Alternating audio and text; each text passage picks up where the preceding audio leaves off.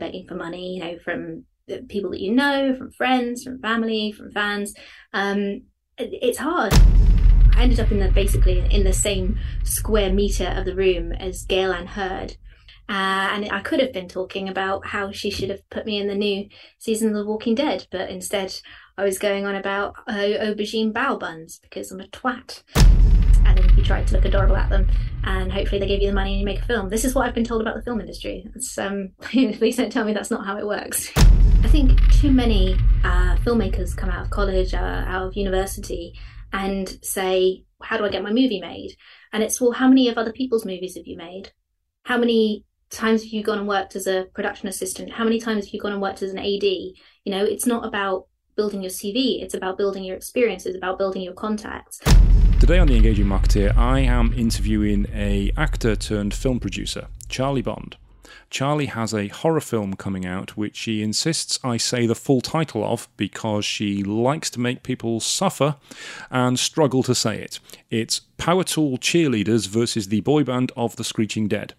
I'm going to be talking to Charlie about how she got that film made, how the film was funded, how she filmed it during lockdown, and what plans she's got for the future. I mean, you've gone from sort of acting to producing, haven't you?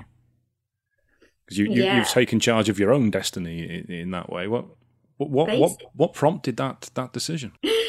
So what prompted the decision?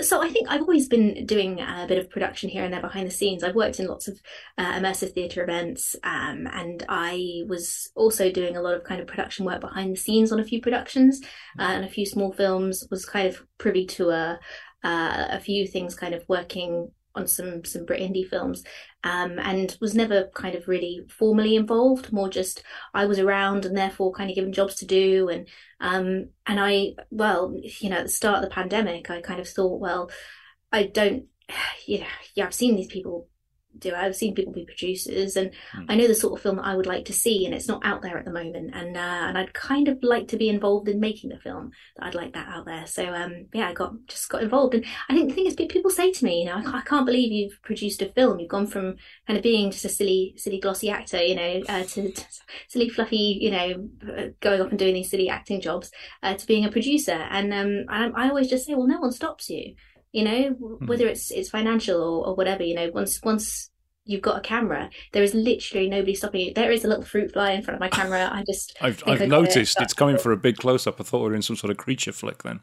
I got it. It looked bigger than that when it got close to the camera. I know, it looked like a pterodactyl. I'm disgusted with myself that I've got a fly on my hand, but I won't stop for you, Darren. I'll just wipe that on my trouser and think about it later. Show must go on.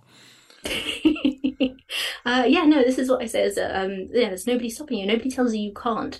If you decide you want to do it, if you've got no budget, just go for it. Just start, and literally no one stops you. It's mad. Every time I see something that's a little bit questionable in terms of performance, now as a producer on the other side, I just think, gosh, no one stopped that person, because no one does. You can just do these things. It's mad. I think it was you put that on Twitter the other day, wasn't it? That somebody said, "I can't believe you've made this film." Yeah. It was a funny message I had with an old friend who I'd done a short for, and they'd done quite a few shorts, and just got in touch with me. I was like, "Oh God, I can't believe you've made a feature before me." And it was a bit of a strange one, really, because I was like, "Oh, what do you mean you can't believe that I've made one before you? You've never, as far as I know, never tried or whatever. But also, what did you say? Why do you think I couldn't?" It was strange. I wasn't sure if it was a backhanded compliment, or it was just shock and awe that someone as silly as me could do it, or just someone as amazing as them hadn't. But whatever it was a strange one. Yeah, it's difficult to pick up tone, isn't it, when it's a written communication? It's whether I can't believe you've made a film before me, or I can't believe you've made a film before me, and that's right. Quite insulting. Yeah. Right, yeah. I wasn't sure if I was insulted or not until I sort of thought about it for a while afterwards. And I was like, I don't think that was very nice. After I'd stewed on it for a while, and it clicked, and I'm not sure what they were saying there. But of course I've made a feature because I wanted to. And it sounds silly and it sounds like a massive, far-fetched idea. There are so many obstacles in the way, and believe me, there have been so many obstacles in the way. I mean, making a film in the middle of a pandemic in itself was an obstacle, but there were so many. But I mean, if having the funding to do it, which we worked really hard to raise, was an absolute bonus. But if we hadn't have had the funding, we still would have just done it because, you know, myself and the director, Pat Higgins, my partner, James Cameron Morton, you know, it was something that we'd kind of decided we were going to do. We weren't doing anything else, you know, other than trying to kind of scrape enough money to survive with, you know, the apocalypse happening outside. And just thought, well, let's just see what we can do with it. Yeah, no one stops you. No. Just if it takes you 3 years, like it did with us, you know, bit by bit by bit. You know, we shot it, you know, a week here and then a couple of days there. You know, for months and months and months, it was ongoing. But you can do it. Anyone can make a film. Well, that's true. That's true. So long as they've got the talent and the drive and the desire to do it. Yes, of course. I didn't say anybody could make a good film. No. I am living proof of that.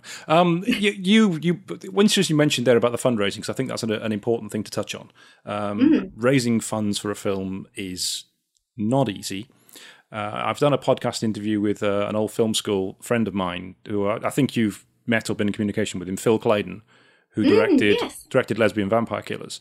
And he told me on the podcast interview we did how difficult it was for them to actually secure the finance for Lesbian Vampire Killers and how it took so long to do it. How did you go about that? What was the process? So I think we started with, we started with a bonkers concept. Pat had put out as a tweet that he was thinking of putting out or picking up on a script that he'd started writing by the name of Power Tool Cheerleaders versus the Boy Band of the Screeching Dead. I'd seen this tweet and immediately it just caught my eye, and I said, Pat, you've got to make this. You've got to write this. This is so silly. And I have been a big fan of Pat's writing for a really long time. He wrote the original script for a film that was my first ever feature. And I've read a few of his projects since, and he's a lovely, lovely writer. So at the time I was thinking, you know, about doing this, and I've been kind of producing some promotional and corporate videos for a while. I was cutting my teeth in that line of work, and producing kind of a little mini promotional videos for games and stuff like that. So I'd decided that I was ready to take on a feature. I saw that and said, you know, Pat, if you want to write this, I'll produce it, which was the most ridiculous thing I think I've ever said in my life, because I don't, you know, saying it sounded really easy. But then from there, we got the script going, and then it was a snowball, because I started posting out, you know, to people, this is what we're thinking of doing. Would anybody be interested in kind of coming on board? And then I will say I was very, very lucky, because a lot of friends who I'd been in various things with, you know, decent actor friends, really, really, you know, one of my favourite people, for example, in the world, Carrie Thompson, you know, I'd done a play with years and years ago, all popped out and said, you know, if you're working on this, it sounds bonkers, so, you know, I'd love to be on this with you. And we were so lucky. So we got our core cast in, we got our core crew in, set up the Kickstarter, and I will say, you know, we didn't really set up. You see some beautiful Kickstarter projects. You know, it was very bare bones. It was very to begin with. You know, there are a few pictures from a little promotional shoot that we did, and then we started going kind of overdrive on social media. We were just constantly, it is a full-time job, crowdfunding a film. You know, you every day you are constantly on, whether you're doing live updates, kind of trying to catch every single person that mightn't have seen it online before, and just pitching to people. I was calling up favors from people that I've done favors for the last 10 years, you know, people who I've backed on their projects, people who I've helped, and just constantly asking out. I think I called an old landlord, someone that I'd done a favor for years and years and years ago, and was like, oh, you know, I had helped you out with that thing, you know, could you help with this thing? And it was just relentless. And that's what you have to be on. You know, it is difficult, because you have to be just constantly asking people for money. And I think this was a particular challenge, because I have done Kickstarter projects before, and I have an audience of people that know who I am and watch projects that I'm in, and also back the projects that I do. However, when you do a number of these Kickstarter films, quite often you'll be getting involved in the next film before the previous one is out. So it is quite a hard sell when you're saying to people who are, who have backed your last movie, when you're saying to them, oh, this is going to be a really great movie. I know they said the last movie was the most important movie and you should absolutely back it, but this movie is going to be fantastic and I'm producing it. So you're constantly begging for money, from people that from friends, from family, from fans.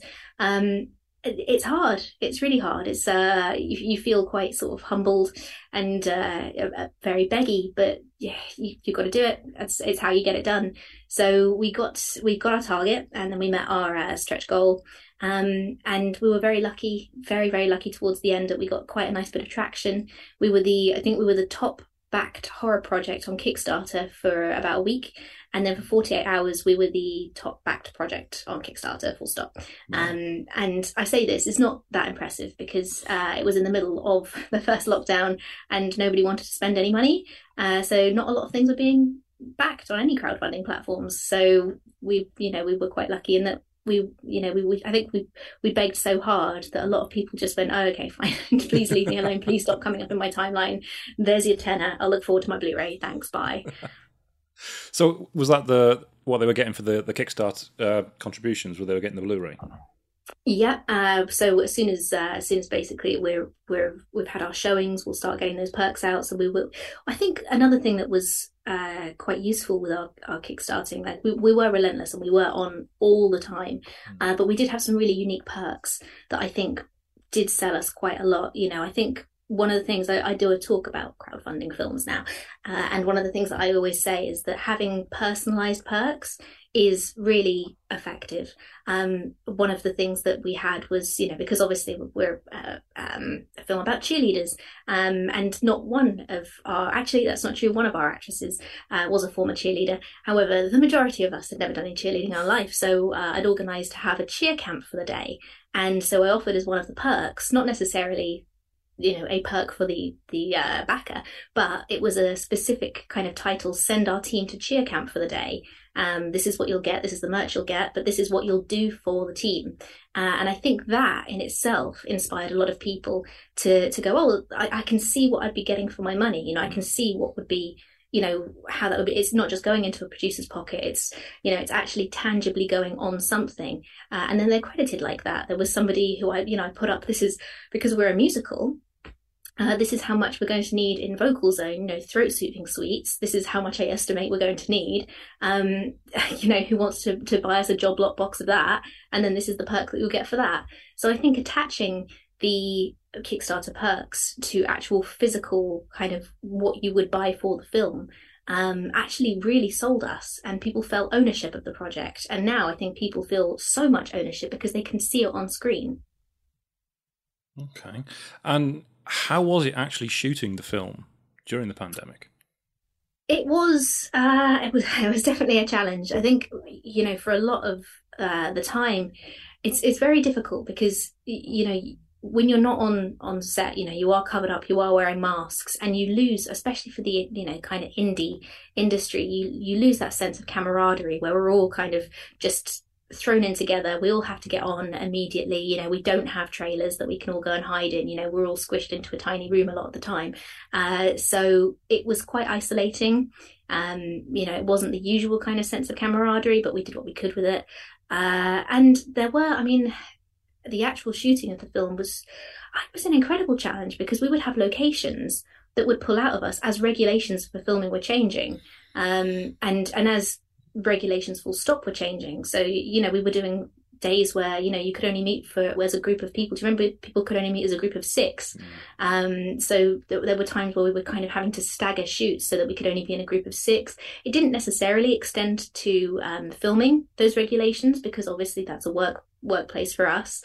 However, a lot of locations enforce those regulations even though we were working. If we did a day in a bar or in a theatre, they would say to us, well, we know about this rule of 6, so you can only have 6 people there at a time. And when you think about it, 6 people for a crew and actors as well is a really, really tight one because obviously you've got people that are behind the camera that need to be there. You've got people in front of the camera that need to be there. So a lot of the time, we had crew that would and cast that were doubling up in all sorts of roles, I know from running around making tea for everybody, I was on costume most of the time, James was ADing and scheduling, Pat's on the smoke machine. Like we're all pitching in and then, quickly running in front of the camera as well to get those bits done. So it was frenzied, but it was an experience. I think it's a very unique time in the world to make a film. Mm. And was there ever a point during this that you thought this might not actually be concluded? No, not once. I think we've always had the determination to get it done.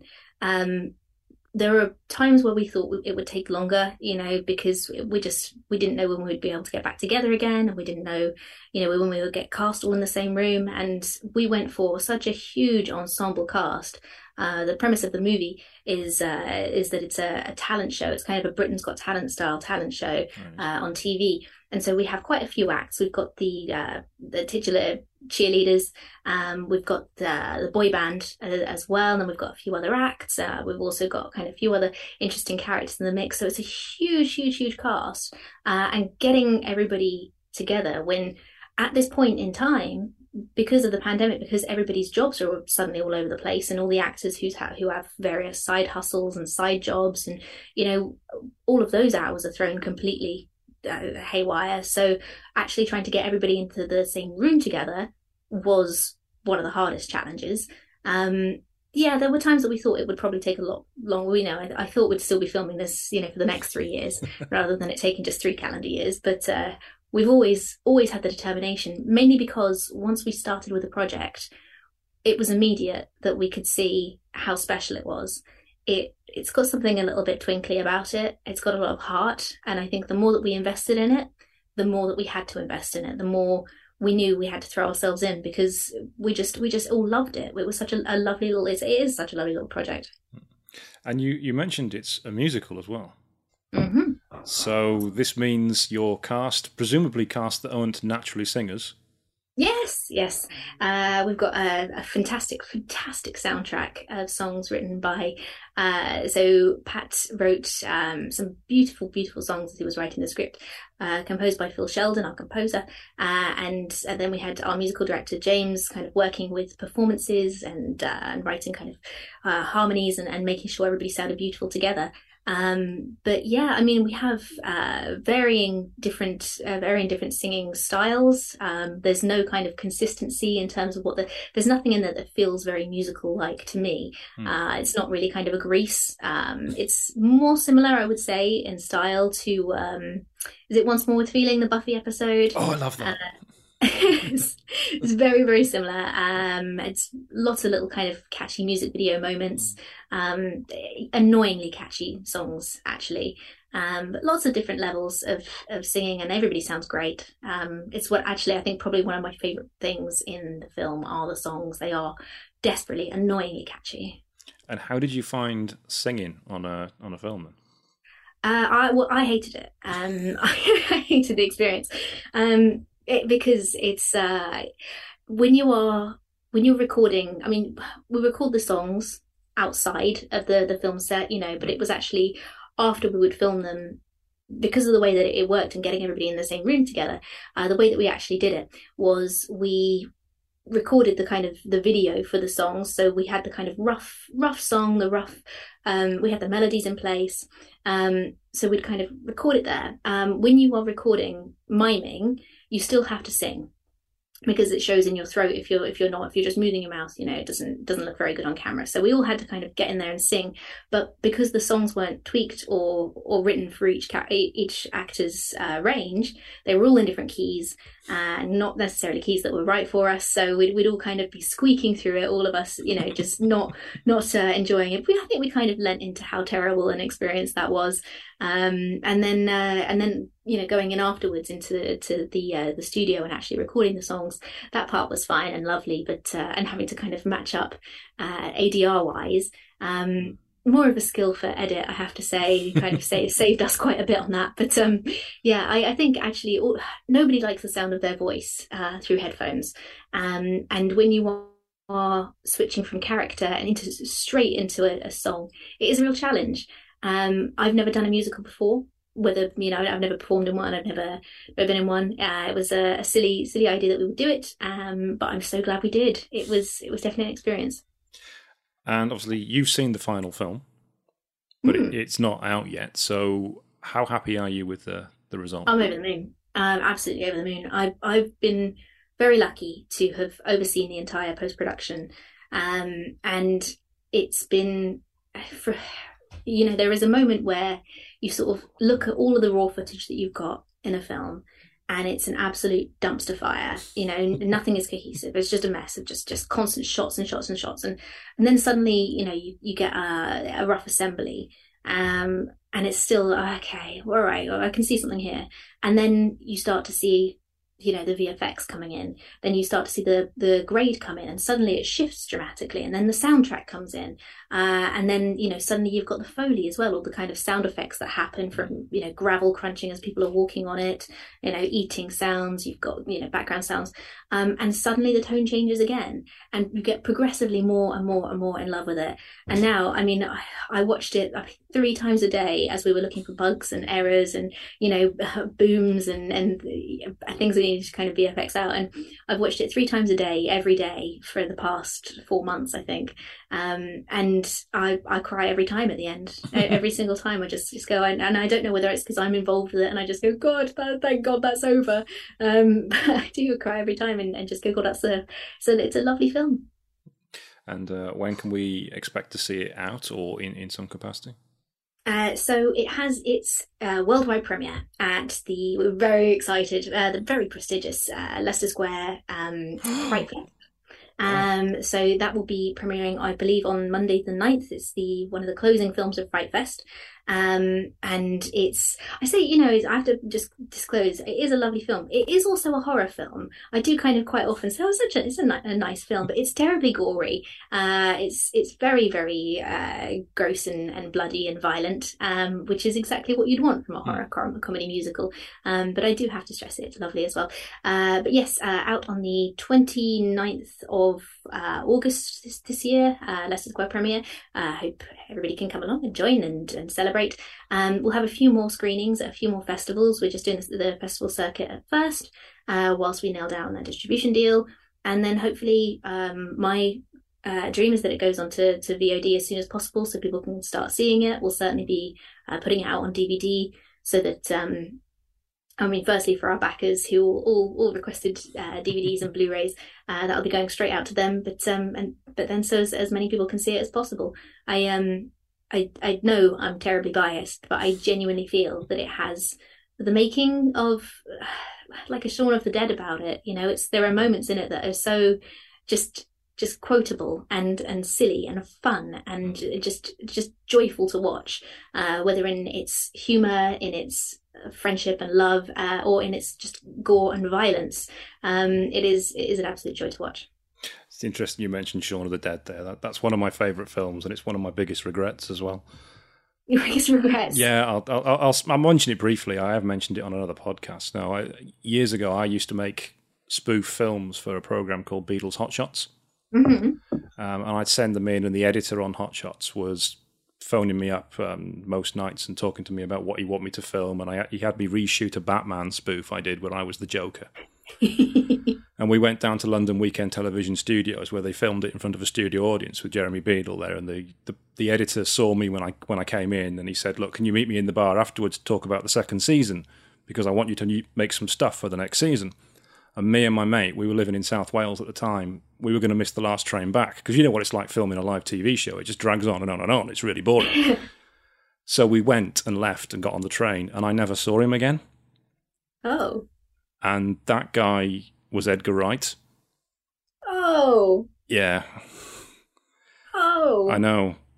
I've got a signed letter here from him where he sent me some of the tapes back afterwards. I walked out on Edgar Wright.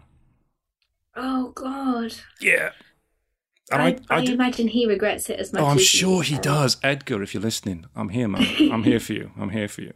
Yeah, I didn't know until I watched Spaced some 4 or 5 years later, and I think I was about halfway through the first season, and I noticed his name in the credits and went, I know that name. Oh, shit. Oh, no. And then it just got worse with Shaun of the Dead and Hot Fuzz and Scott Pilgrim and Baby Driver, and he's just had another one out in the cinema now. Yeah. What a dick. Yeah. These are the opportunities, because I was talking about this with Phil Clayton, because he was in the right place at the right time. It's loads of hard work and graft as well, but he was in the right place at the right time. He happened to be in a pub when somebody wanted him to script edit, and he ended up making the script because it was just pure chance that he was there. And I was in the right place at the right time there, but I totally fluffed that one. So yeah, everybody's been there. Everybody's been there. There are always moments where you think of the things that I could have said, the way that I could have handled that. I could have been so much smoother. Yeah. I was at a party, and I ended up in the same square meter of the room as Gail Ann Hurd. I know. And I think I just started talking about the canapes. And because of course I just started talking about food, because that's who I am. And I could have been talking about how she should have put me in the new season of The Walking Dead, but instead I was going on about aubergine bao buns because I'm a twat. So that's my kick myself story. But it sounds very posh coming from you when you say that. Most people say that. It's a disgusting word, but you, very, very posh. Yeah. So what I'm gathering from the film, it's a talent show gone wrong. Yes. But I can't gauge from what you've said what kind of horror monster it is, because obviously we're both into horror. I've got an American Werewolf sat on my desk here right now. Oh my God, that is exceptionally cool. It is quite cool. So what sort of, can you tell us what sort of monsters? Yeah? I can. So it's Palatable Cheerleaders versus the boy band of the Screeching Dead. They are the undead. It's because I thought, why not? There is always room for another good zombie movie. Zombie. I can see it could have been vampires from what you said. Could have been. It could have been. They're not quite zombies. They're somewhere. We call them the Abominations. They are. Emily, my character, and her friends will do anything to win the talent competition. And they find a kind of old talisman, a gift from Emily's grandmother rather, and who herself used to be a cheerleader, which ended up in a vicious bloodbath. And as these things are often circular, Emily now has hold of this talisman. They make a wish. And of course, you have to be very careful about what you wish for, because accidentally now the boy band are the undead, and so they are gruesome, they are violent, and they are bloody deliciously good to watch. Three of them are so charismatic together and so funny. You can't help but love them, but also they're horrendous. So it's properly good cringe viewing. They are just nasty, but just brilliant and gorgeous boys as well. So yes, they are just disgusting zombie-like creatures who just want to kind of take over the world and wreak havoc, because of course the moment you're a zombie, that's what you want, isn't it? So obviously. So to be your zombie underlings, I guess. So these are not mindless zombies. These are zombies with a plan. These are zombies with a plan, yes. As far as we can see, any other zombies don't seem to be as compass as these particular zombies. They are very much still destined to win. So it becomes very, very surreal, kind of cheerleaders versus zombies battle, to win the title of Spotlight Chasers next winners. And it is honestly just gloriously silly. But the zombies themselves, the boy band, the Screeching Dead, are, one of my favorite things was watching these three boys, all beautiful, beautiful voices, fantastic singers, trying to sound horrendous, because not one of them wanted to do it. They start screeching, and they've got, they start screeching their song, and it's horrible, and it's like chalkboard and fingernails, horrendous. And then all of a sudden, you can hear them starting to harmonize with each other, and then one of them is, oh no, Charlie's making that face again. We're harmonizing. Stop it. And they are very talented, but it is very jarring seeing these horrible, disgusting zombies. And the makeup was done by James Olney from Ripped from the Crypt, who is phenomenal. I have still no idea how we managed to snag him, because he's glorious. He's so talented, and he's ingenious. Like the ideas that he will come up with on the fly. I've worked with so many special effects artists who kind of have a good set plan and they prepare really well, and James does. But then all of a sudden, out of the middle of nowhere, he'll come up with a really stupid idea, and we'll just go, "Oh God, he's doing something weird," and then it'll look amazing. He's a genius. So he made the most hideous zombies that are, they're kind of freshly dead, but they are just rank, just gross zombies. So are we talking more sort of Griffin Dunn from American Werewolf, freshly dead? Yeah, just still pink and bleeding. Oh. Not good. Nice. Of course, the biggest horror movies often produce sequels. In the case of American Werewolf, not particularly good sequels, but they produce sequels. Are you planning to do more of this, or is it very much this film, this one's done? I it's something that I think would work really well as a sequel, mainly because I think the opportunity to take the same characters. And I think something that I really love about the movie is the characters that are in it. They all are very strongly defined. No one's a kind of side quest character. We've all got these lovely strong arcs going on. And I think given the opportunity to develop those characters further, would be wonderful. And I think especially, knowing what we know about the occult within the universe that they're in, and having basically the opportunity to make the same universe film, but in our universe where there isn't a pandemic, absolutely love to get together with that massive group of people again who I love, get together and just take on the same roles again. Absolutely love to. I think it's something that would work, and there are ideas floating around for the sequel. I am currently very nervous to see the reaction. So once we have our premiere, because it is such a kind of a unique one, horror comedies are generally a hard sell when it comes to distribution anyway. But a horror comedy musical in itself is a tough one. It's not been done a lot. It was a couple of years ago, famously Anna and the Apocalypse, another great horror musical. So we're a little bit kind of along the same lines. I think probably a bit kookier, probably a bit way lower budget. So I think we have to work a lot harder to be weird. But yeah, I think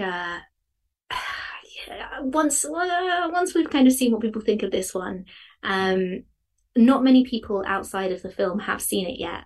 So everybody who tells me they like it, I'm like, yeah, cool. Of course you do. You were involved. Like, I'm desperate for someone on the outside, even, just that kind of constructive criticism, or just someone on the outside to say, yeah, actually, I could watch more of these people, Yeah. And if you didn't do a sequel, what ones have you got planned for the future? What projects are you working on? So we've just finished a little segment, which is in an anthology called Virus Detected. It's an anthology by a guy pulled together called Chris Josty.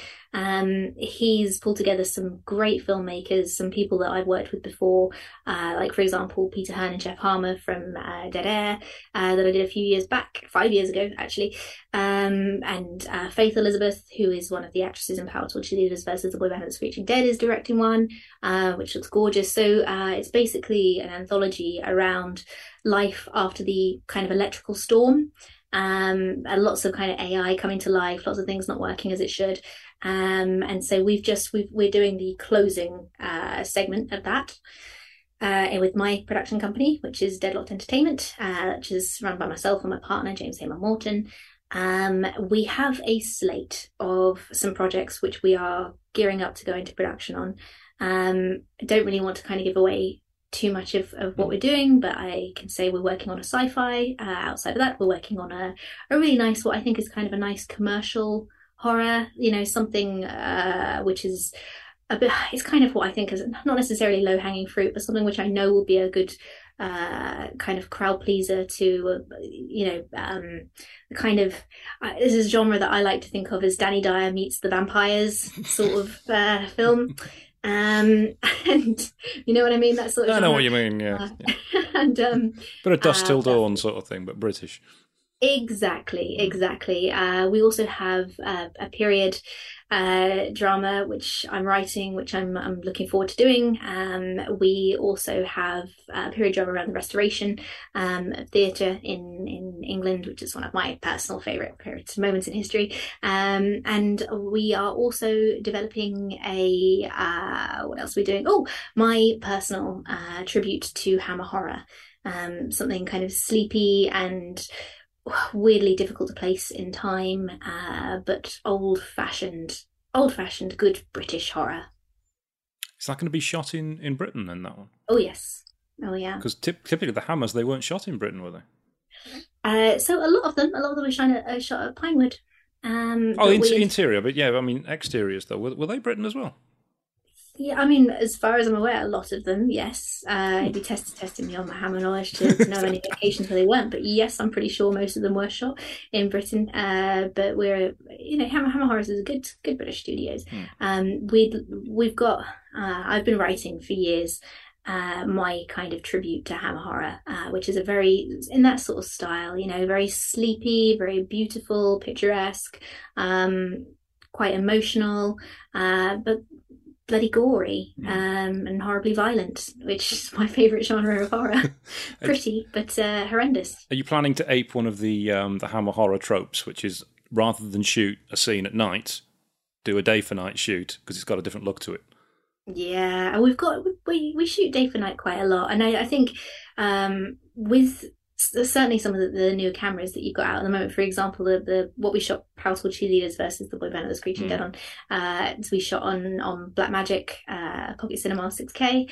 It handles, when you're kind of setting up for it, handles day for night really well. And I think you can get away with it a lot. There are lots of obviously little tricks that you can do to kind of sell it a little bit better. But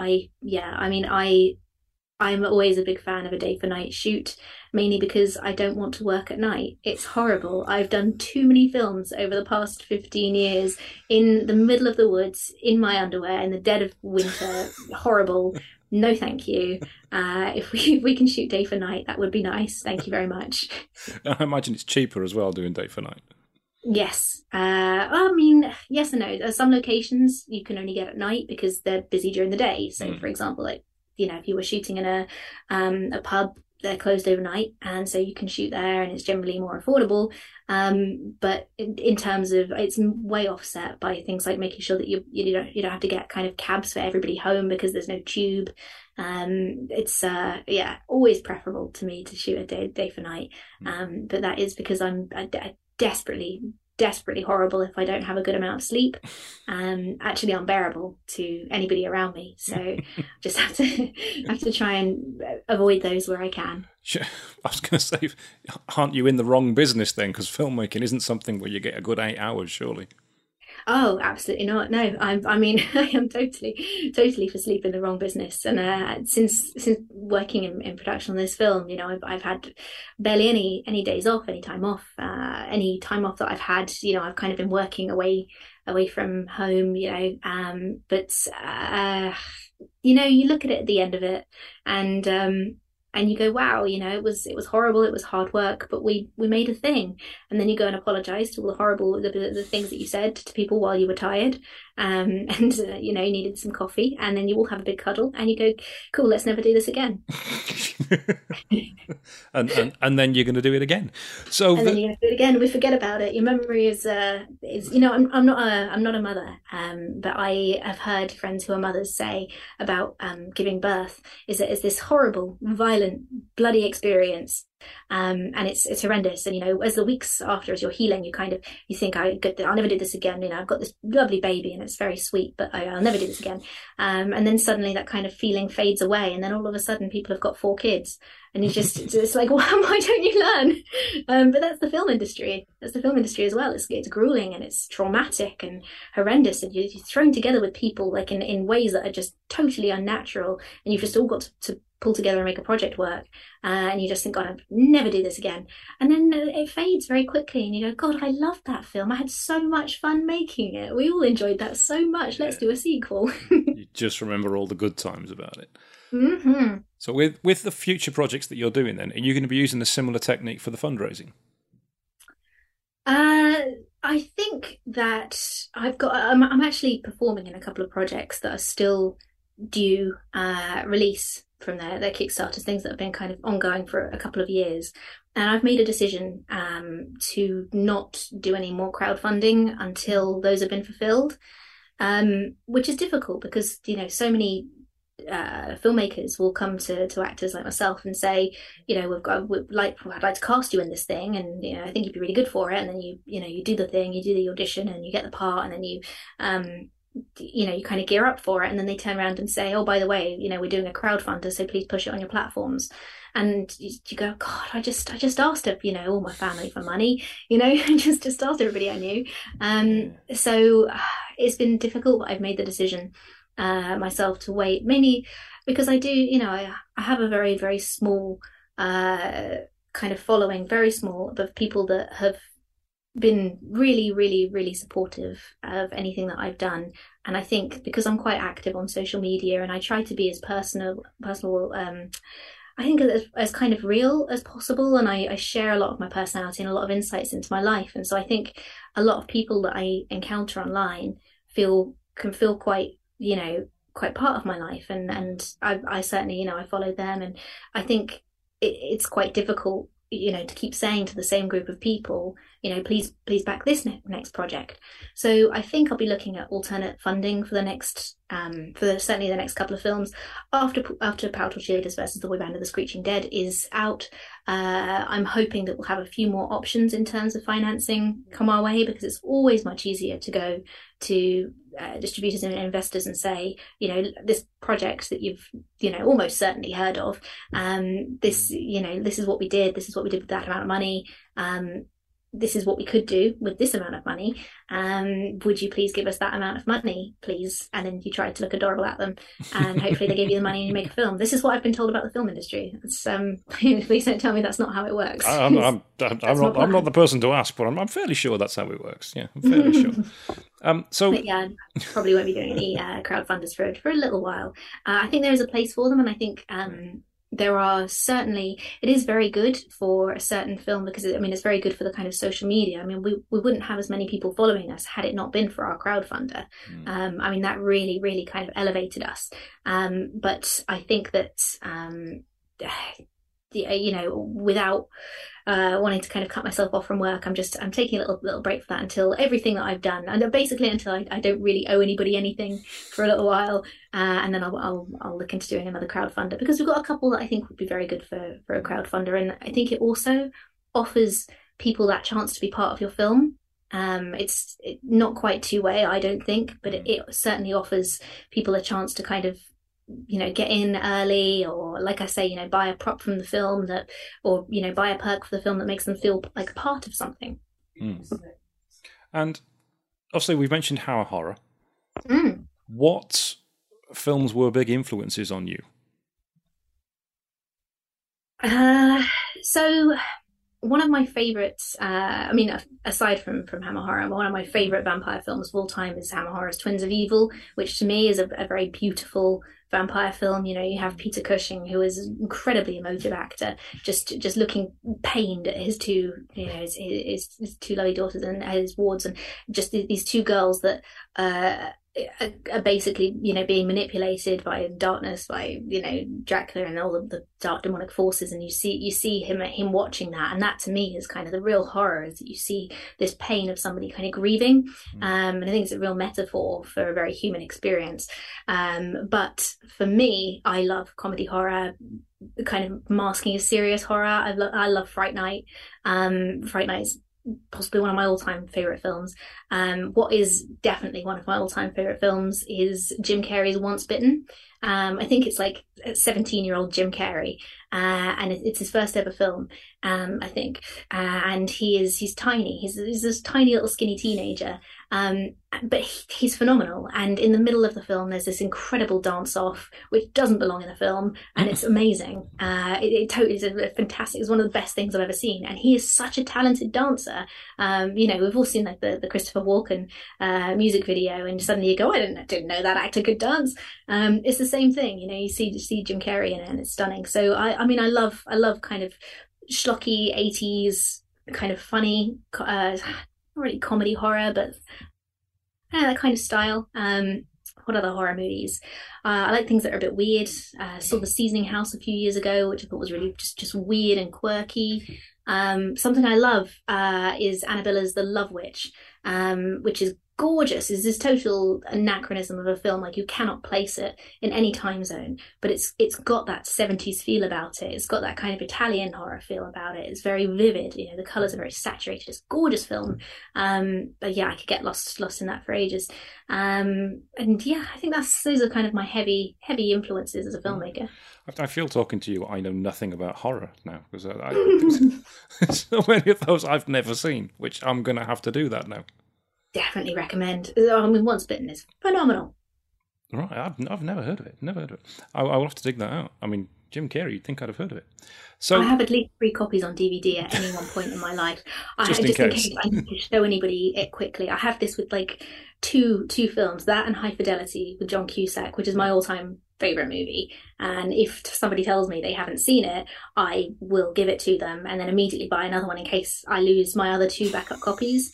It's my favorite, like, go to the grave with film. I think you might need therapy for this.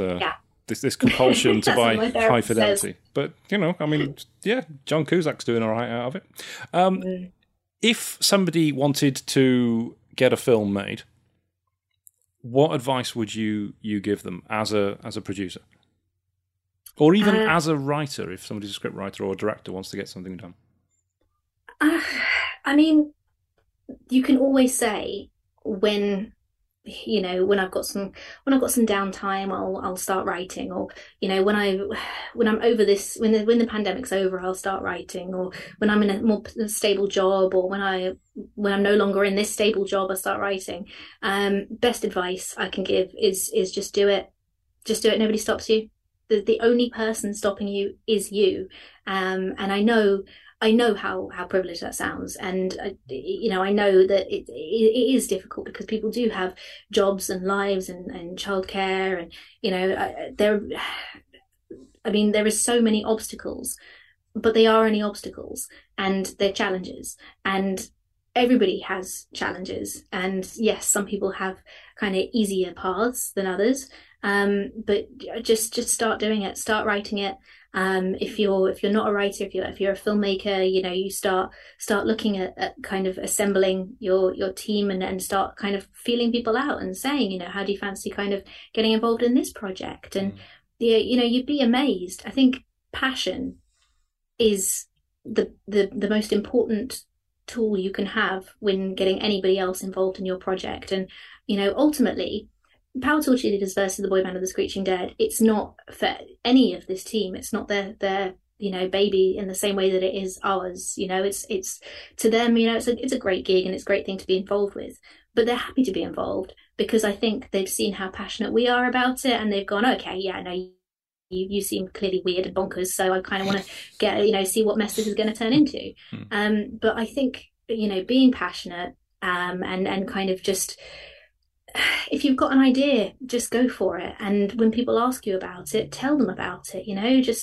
Just expose your soul and just get it out there, because I'm not a very spiritual person. I don't really buy the kind of law of attraction, but I do think that when you start putting out passion into the universe, I do think it starts kind of stirring it up in other people. It gets them excited, and I think so suddenly you meet someone that goes, okay, so you're a filmmaker. Well, I know somebody who is works in a business, and they have a location. I bet you could film there. And the more that you kind of let that passion out, the more it starts to kind of come back in really weird ways. We've been very lucky on this film because I think we've just been so open and so passionate right from the start that we've had so many favors and so many people get in touch to say, like, yeah, this is a really great thing that's happening. You guys are massively cringe and I want to watch it. I want to see the mess that this is going to turn into. Here, have some of this or whatever, so we can be part of it. But I genuinely, I know I'm being like pretty self-deprecating about it because, I think, this film isn't the biggest or best project in the world, but I think that you can see in it, I think you can see the passion. And that is the most important thing in filmmaking to me. I mean, you mentioned assembling your team, and that makes perfect sense because obviously I'm in business and we do websites and marketing for people, and assembling a team is important. And when you need other people to do things you don't do, there's, say, networking events you can go to where you can meet people who can do the things that you can't do, so you can use them. I've tried to get a film made before because I went to film school, I've got a film degree, we wrote a script, we made a film in university. It was crap. It's on YouTube. We got a script. We went to the Cannes Film Festival in 2000, I think it was, when I think Gladiator was there. Tried to get finance for a film, and we just weren't meeting the right contacts. We just weren't getting in front of the right people. How do you get in front of the people that can be your team? How do you break down those doors to say, right, this is my project. I want you to pay attention to this? So with assembling the team, I mean, I've worked in the industry already. I mean, I had a really good head start. I've been working as an actor on films where I've been literally paid in sandwiches. I've worked in call centers for a really, really, really long time. Most actors, you see actors who are on TV shows that you see every day, and they'll always have a side hustle somewhere. We're always kind of jobbing along, and I've been working in a call center for a really long time, and because I wanted to be able to do low budget horror films. That was why I did it. It was horrible. You don't have any work benefits, and you're doing often the lowliest of jobs, but you do have that flexibility so that you can just about afford to do a film that has no pay, and which is that it's not something that I could do if I had a regular job. It's not something I could do if I had, for example, children. But it was the choice that I made. So when it came to assembling my team, a lot of it was going to those people that I'd worked with and saying, do you remember that time that I did like those 2 weeks for free for you? I kind of need this bit of help now. I need a bit of mentoring on this. I need some help there. I need to borrow some lights. So a lot of it was, for me, it came from having kind of been in the industry already as a kind of, as a peon, really, and just having done so many favors for other people and so many jobs for other people. And I say favors like it was all for them. I'd been in parts and done films that had, gotten me a few credits, but generally it was for little or no money. So I was able to go to those people and kind of ask for favors. However, assembling your team, I mean, there were a few people on this film that I'd never, only a few that I'd never met before, and that was through kind of just putting the word out there. And I think, as you start to find your tribe a bit, their extended network will kind of find their way to you as well. And so often, I'd get a message from a close friend of mine that would say, I've got a friend of mine whose kid is looking to get into filmmaking. He's a real whiz at editing. Could he come and do something for you? And it's, well, okay, well, we've got an editor, we've got, all of our team here, but would they like to kind of get involved and do maybe some behind the scenes footage? So just for me, I mean, it is networking, and it's constantly, it's the same, getting that passion out there, and people will find you. It sounds very, very simple and very, very hippie to say, but I mean, there is no easy way to do it. There's no kind of, this is how you make a film. This is how you get your team together. It's been a long time. It's been a lot of hard work in various different ways. And, having just kind of growing that. And it is, I suppose it's patience. It's chipping away. And when you are doing those films that are, no money and you're in the middle of the woods, in your underwear in the middle of winter, it's going, this isn't forever, this is going to be a really great gig for me. And hopefully it'll lead to something else. It's patience and endurance and having the faith, I think. Do you know, I think what you said, I think the penny has finally just dropped for me, probably after about 30 odd years too late. What you're talking about, I think, is what the Americans call paying your dues. Yes. So you've gone in and you've done the acting roles for, as you say, for sandwiches. You're working pretty much for nothing and having to do other work there so that you can make the contacts, you can show that you're willing, you can show that you're enthusiastic, and you can meet the people that want to do it. I remember in my university, in our film school, there was a film being made by a guy who'd left university. You probably heard of it, a guy called Justin Kerrigan, who made Human Traffic. And Human Traffic was shot pretty much at our university. Cool. And there was a load of people in our third year, because I was in the third year at the time it was being made, that volunteered on this, that crewed on this film for free. And whenever I watch it, I notice like half our film class is in there doing unpaid work as runners or whatever it was.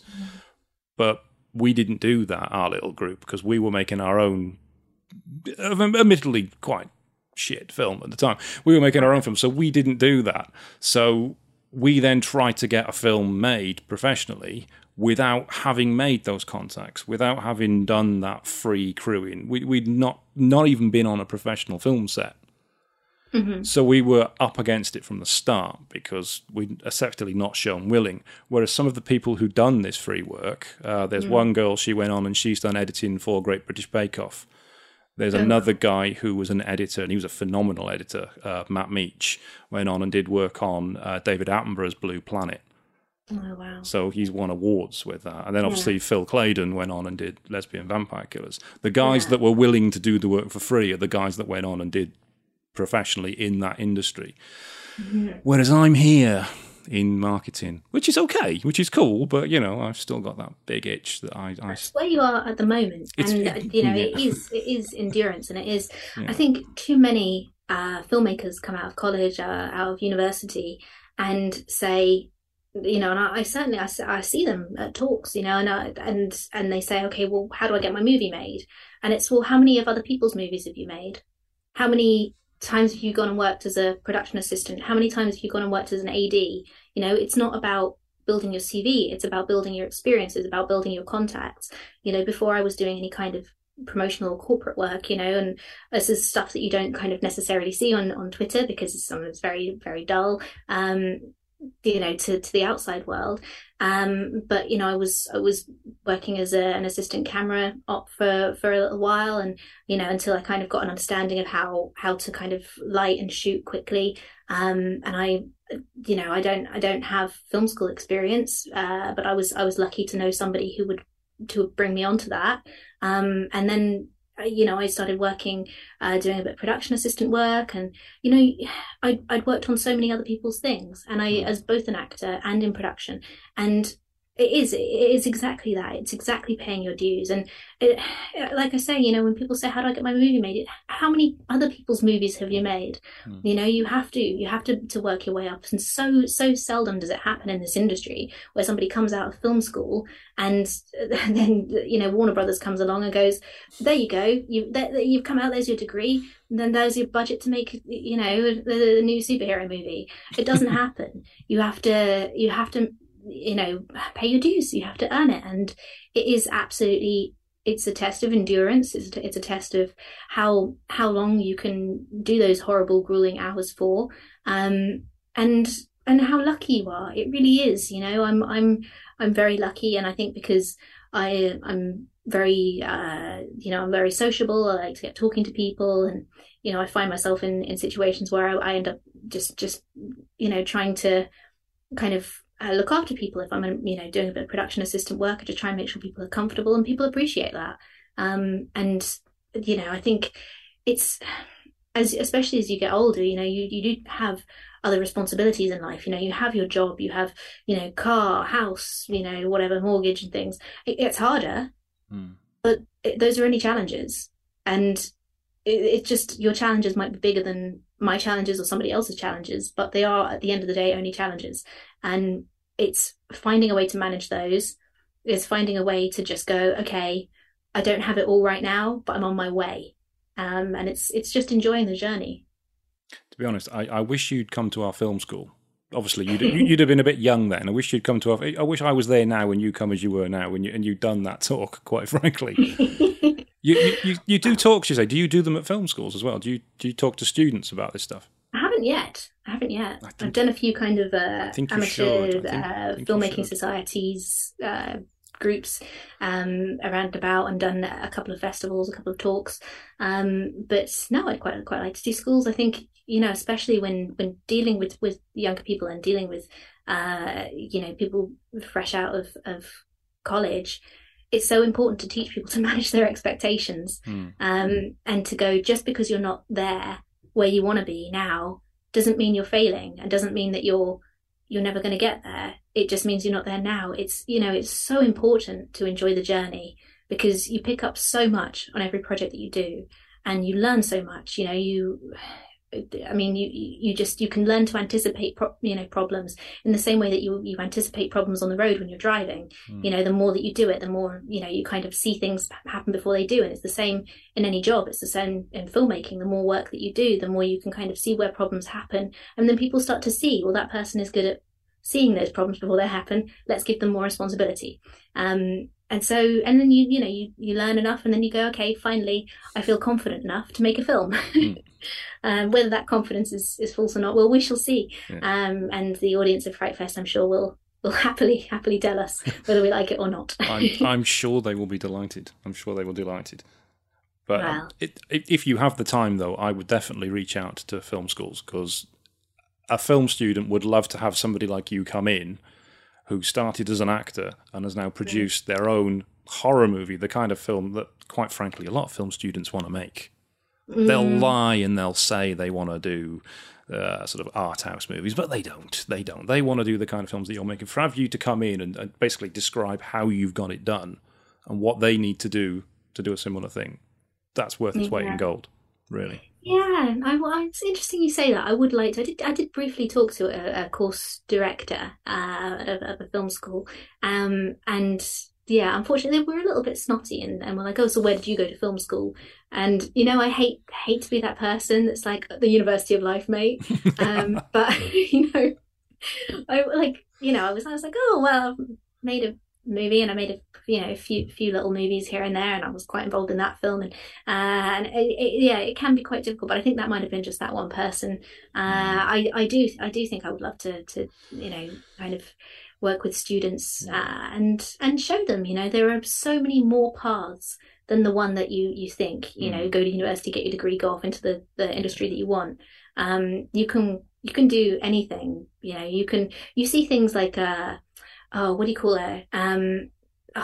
The heiress, that German girl who conned everybody to thinking she was, an heiress, and so everybody did everything for her and gave her loads of money, and like she went to loads of parties all the time. Nobody stopped her. She just had really big balls, and you can just do these things, and it's self-belief. I think she's a really interesting character. I think she's a really interesting person, because she just had that belief that she could do it. And she had that need to do it. She wasn't particularly wealthy. She wanted a lifestyle, and she went for it.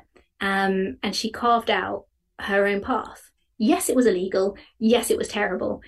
Yes, it was also great viewing to watch. But this is the level of confidence I think you need to have in the film industry, just to go, I think I'd be good at this. And, will I, the trick is to make everybody else's lives as nice as possible while you're doing it, and just be nice to everybody and try to, leave a good impact rather than, steal a load of money. But that reminds me, actually, when we did go to Cannes, it was myself and my mate Eddie and a mate of ours called Marian. It's a male guy called Marian von Stauffer. He's a Polish descent. And he has this aura of somebody who just belongs everywhere.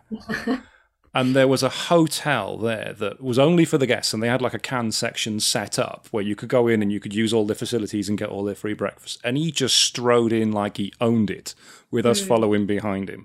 And he got us complete access to this for the full, whatever the week was of the festival that we were there, just by acting like he belonged. And it's that kind of confidence. He's a copper now. Wow, has he turned around? Weird, yeah. Yeah, that is weird. But, I think there's something in that. I mean, there is something also I think very reductive about that when you say, oh well, it's only lucky, it's only people that have that confidence. I've never been terribly, not. I was a very, very shy, awkward kid, very, very introverted teenager, and I still am. I'm really happy to talk to you because I know you. Like most people, oh gosh, so it's quite traumatic to kind of show people a bit of my personality, but I think it's kind of just having that belief in your project and knowing that you want to do it and you can do it, and I know I keep saying it, but it really is that passion. And I think people just not many people have it, and when people see that you have it, they want to live vicariously through you, and they want to be part of that passion. And it's like a lot of the people who backed our films are people who are maybe a bit creative, but they don't necessarily have the self-belief to make a film themselves. And so by being part of our project, by backing us, for them, it's sort of a little bit like they've done it. They've made a film. Okay, they've put some money in, they've supported, but for them, it's a little bit like they see a bit of what you're doing, they see your passion, and they wish they had that. They wish they could do a film, so they kind of get involved in a very minor way, which is huge to a film like us, because obviously we're dependent on every penny. And I think it's the same when you're making a film all round, is that when you do let people see that passion, people go, God, I wish I was that excited about something, like this girl is crazy about, chainsaws and bloody special effects. Like, I just want to see her do it, because it looks like she'll be really happy doing that. And people just want to see it. And I see it, with a lot of other people that I work with. There's a very, very talented filmmaking duo, MJ and Anna Dixon, Maiko, and they are just incredible at getting people to do amazing favors for them, just because they're so passionate. They pull out some amazing favors. Similar, Liam Regan at Refuse Films. He's very charming. He's very sweet. He's a really good person. He wants everybody to do well. He wants everyone to do good. He's not a competitive person. He just kind of wants the film industry to be elevated by everybody. So he's constantly doing favors for people. And I think, people see that and they just go, oh, let's help him, And I think having that, just passion, and it sounds so twee, and I can't believe I'm going to say this, but just being a nice person, just enjoying people, and, just wanting to celebrate them, wanting to help them achieve their goals as well. I think that, that can get you through so many doors. It really does sound trite, but you would be amazed at how many doors you can open by just making a really nice cup of coffee for someone. It's small things. And there's it's a really silly phrase. And for the life of me, I can't remember who it's by. It's one of those kind of weird, not quite sure if it's real quote things, but, people might not always remember your name, but they will always remember the way you made them feel. Yes. And I try to live by that. And, I just try to make people feel like they're valued, and I try to make people feel like that they're part of what's going on. And I think when people have that, they want to invest more in you, and it's about building relationships. Anyway, I could babble about that all day. I'm very, very passionate about what I do, and I think I'm very lucky to have found something that I'm passionate about. Well, I think that's a beautiful spot to end it on, actually, because it's a real joyous and upbeat moment to come to that. Yeah. I'm very lucky to be able to talk to people like you about what I do, certainly. But it is like, I think it's been a long journey to get here. But that's not to say that I haven't enjoyed the journey, and that's what it's been about for me. Is just trying to find the joy in every horrible, grueling second. And now eventually you're going to reap the rewards and watch what the audience say about the film. And maybe one day I'll get a job in Game of Thrones. Like every other actor in London. I think it's just two. It's me and Danny Dyer that haven't been in it yet. Oh, he'd be great in that. As would you, Charlie. Yeah, I know, thanks. No. Obviously, you'd be good in it. I mean, if they did sort of a prequel, you could play a young Daenerys. They're doing the prequel, and I think that's covered. But the prequel's I still hold out. Way back, isn't it? The prequel's going way back. I've moved on now. I'm holding out for The Witcher. Yeah. Oh, that's good. I know. I heard. I don't know how far they are in production, but I heard there's going to be a Final Fantasy series. And I'm just putting this out into the universe. If I can get on a chocobo, that for an actor, I could die. That's me done. That's a life goal. Thanks. I'm peacing out. You cosplay as well, don't you? Occasionally, yeah. Well, it says on your IMDb profile that you're always cosplaying. It's always got, IMDb profile hasn't been updated since before I decided to make films and have no spare time to do anything. It also says you're into Transformers, which is weird. I'm mega into Transformers and that never stops. I'm always into Transformers. I have quite a few toys.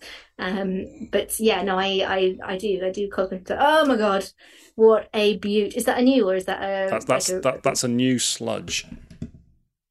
Dinobot. The new one. So I have quite a few of my. Are they in here? No. My original toys that I have from younger years, but then as an adult went and got kind of reboxed reprints, Japanese ones, so that I could have them boxed as well. Yeah. Because why not? You make some, pennies as an adult, and you just think, why I'm going to buy some action figures now. Why not? I'm a millennial and there's an apocalypse. Well, there's a Transformers convention next Friday as well. Is there really? Yeah, in Birmingham, in the Birmingham Metropole, which is next to the NEC. Didn't know about that. Might have to be time to dust off the glue gun and start cosplaying. It's Friday and Saturday night, and they do have a cosplay competition on the Saturday night. I'm sure all entries for that were sorted months ago, unfortunately, but it's really elaborate stuff. Some of them even have transforming costumes. That's really cool. I've seen a few of those at Comic-Con.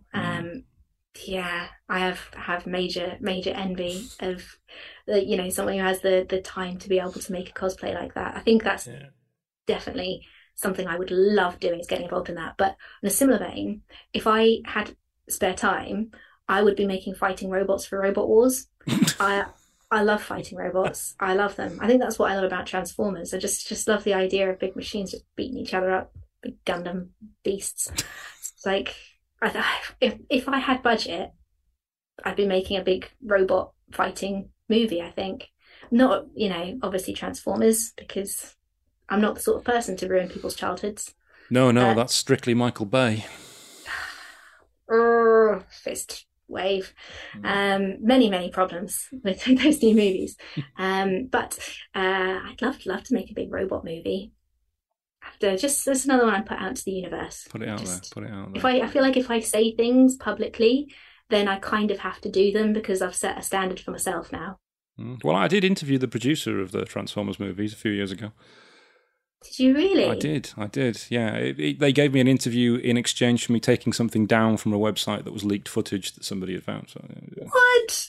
That's amazing. And also great little blag. It was only, I know, it was only a 10-minute interview. That's all they gave me. Yeah, it was Lorenzo de Bonaventura, who's done stuff like Red and Red 2 and stuff with Will Smith and various things. Yeah, huge stuff like that. But yeah, that was a while ago.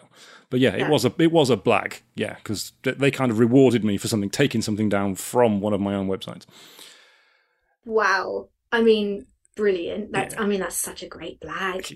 This is when you say, you haven't kind of made it in the film industry yet. You have core skills there. That's definitely a strong production talent. Well, yeah, I suppose. Yeah. Yeah. I still wish I hadn't walked out on Edgar Wright, though. You know what? There'll be another opportunity. There's always another opportunity. There's that one is just going to be the experience so that next time you meet someone else, you won't miss the opportunity. You won't mess it up. No, we won't mess up. No. Right. I think we're going to have to leave it there and let you get off. That was a pleasure. As one final thing, if somebody wants to get in touch with you, whether that's to crowdfund a future project or whether they want to work with you or get advice from you, what's the best way for somebody to get in touch? Best way is genuinely social media. I've always managed my own social media. I'm a big fan of Twitter. It's my favorite. I'm not really an Instagram person. I love the kind of spontaneity of just putting my weird thoughts out into the world on Twitter. So the best way to reach me if you don't already know me. I'll be at quite a few festivals with Pat and the team, James, and Power Tour Cheerleaders versus the boy band of the Screeching Dead. We'll be at quite a few festivals around the UK, Europe. I think we're one in New York. And come up to me. Like I try to kind of keep my social media current of any of these events that I go to, because I always hope that someone will come up and start talking to me, because I love making friends. Social media is such a great tool to get in touch with someone, because not only can you get in touch with someone very quickly, but it's also a really nice barrier in case you're mental. And I don't want somebody to like be right in my email inbox, because that's a bit personal. Absolutely. Mental. I don't know anyone like that. Charlie, thank you very much for appearing on the podcast. It's been an absolute pleasure speaking to you, and best of luck with the movie as well. I can't wait to see it. Oh, thank you so much. Thanks for having me.